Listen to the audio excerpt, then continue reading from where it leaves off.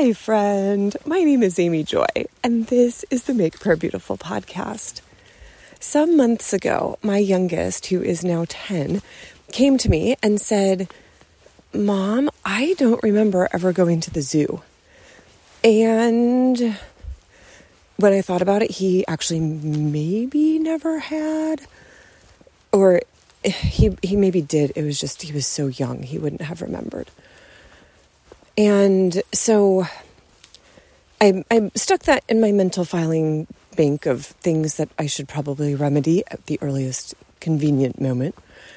And so we went to Colorado for Christmas and set aside, I went an extra day early because I thought, well, there are 2 zoos within driving distance of my sister's house. So we could either go north to the Denver Zoo or we could go south to the Cheyenne Mountain Zoo.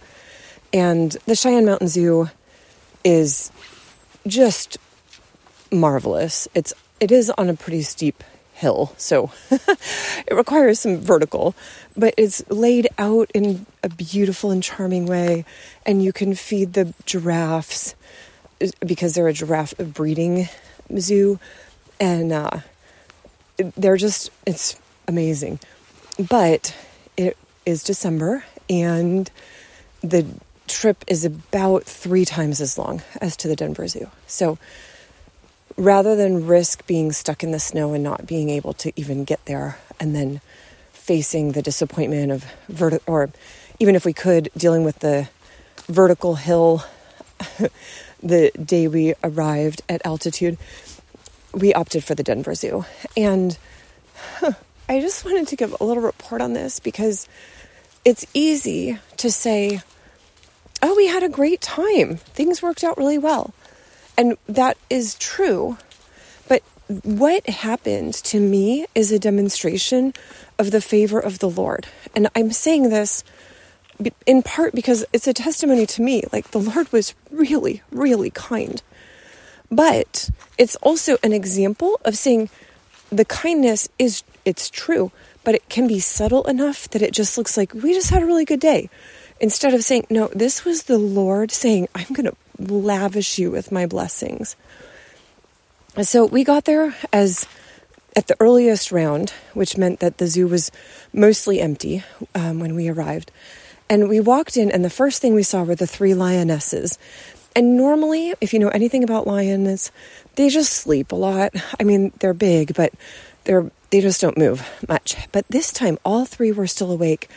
And one bounded over the other and kind of like swatted at it, and one rolled on its back. So it was like its own little lion show, and it was marvelous. And then I was like, okay, let's keep going.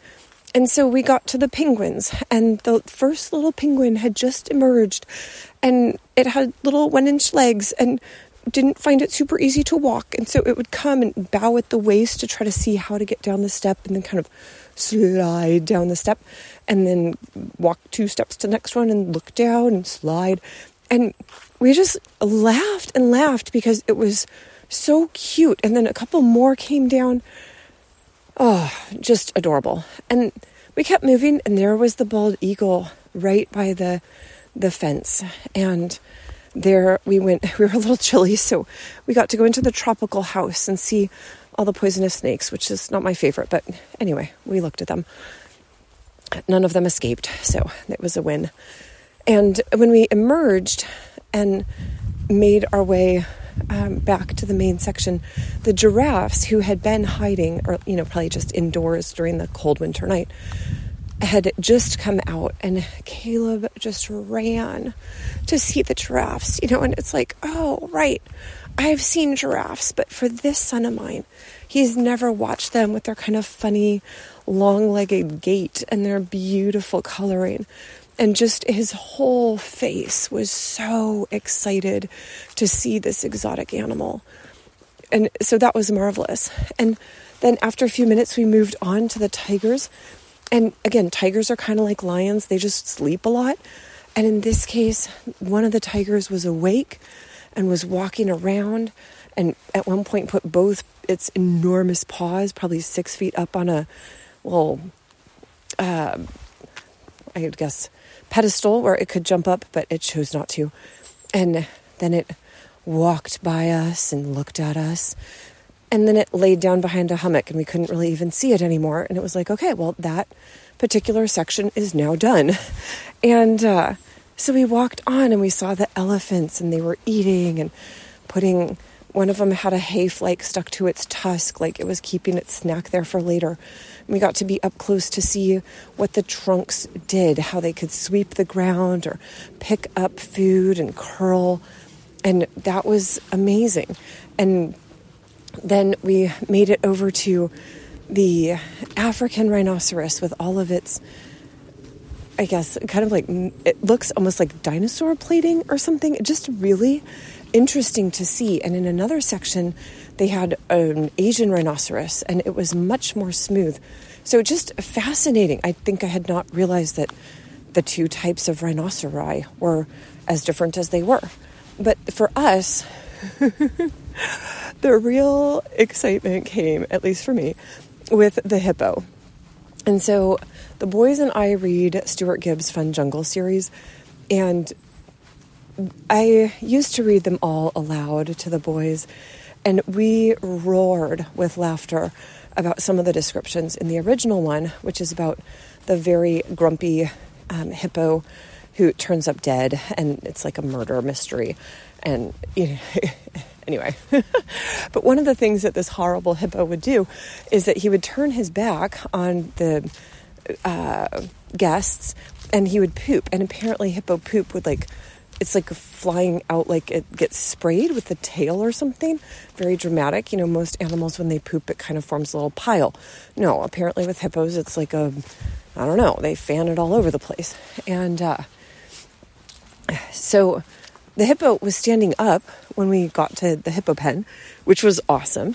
And then we watched as it started to walk toward the water, and we're like, oh my word, is it going to get in the water? Like, this is practically, hippo, it's a hippo show here.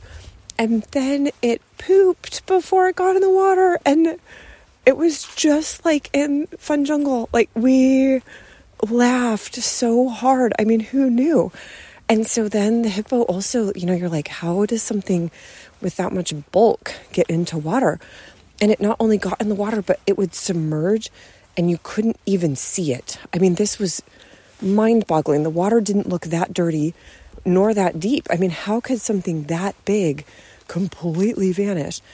And so after it had swum in circles around the pond a few times, it swam over to the entrance, and we were like, is it about to get out?